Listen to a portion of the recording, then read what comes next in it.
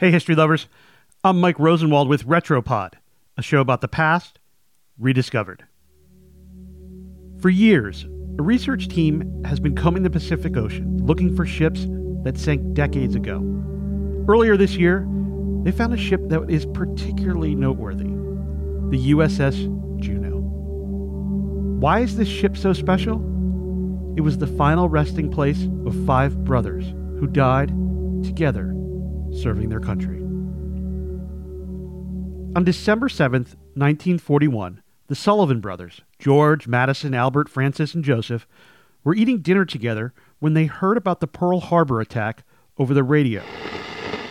From the NBC newsroom in New York, President Roosevelt said in a statement today that the Japanese have attacked Pearl Harbor, Hawaii, from the air.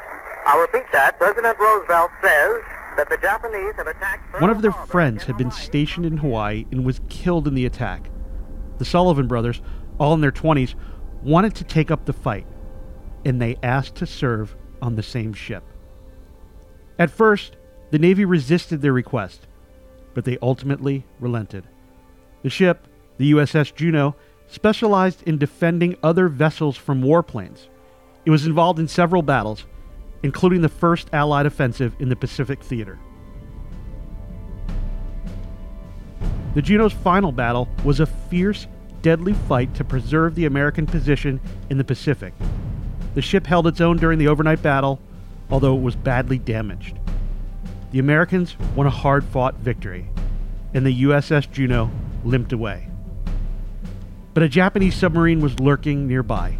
Its torpedo struck the USS Juneau near a munitions storage compartment. The ship exploded instantaneously. In Waterloo, Iowa, Thomas Sullivan was getting ready for work when the 3 men in Navy uniforms walked up to his front door. The officer said, "I have some news for you about your boys." Their father replied, "Which one?" "All 5.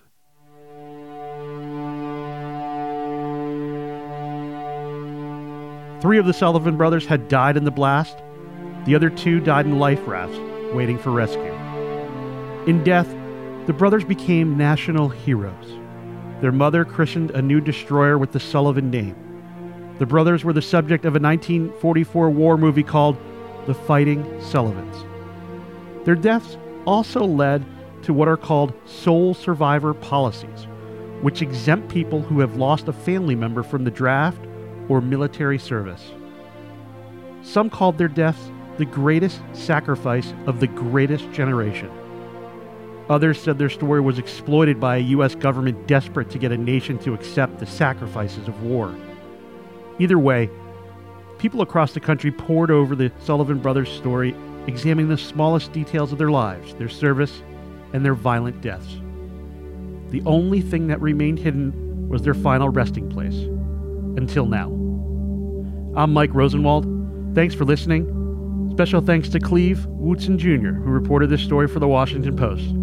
And for more forgotten stories from history, visit WashingtonPost.com/Retropod.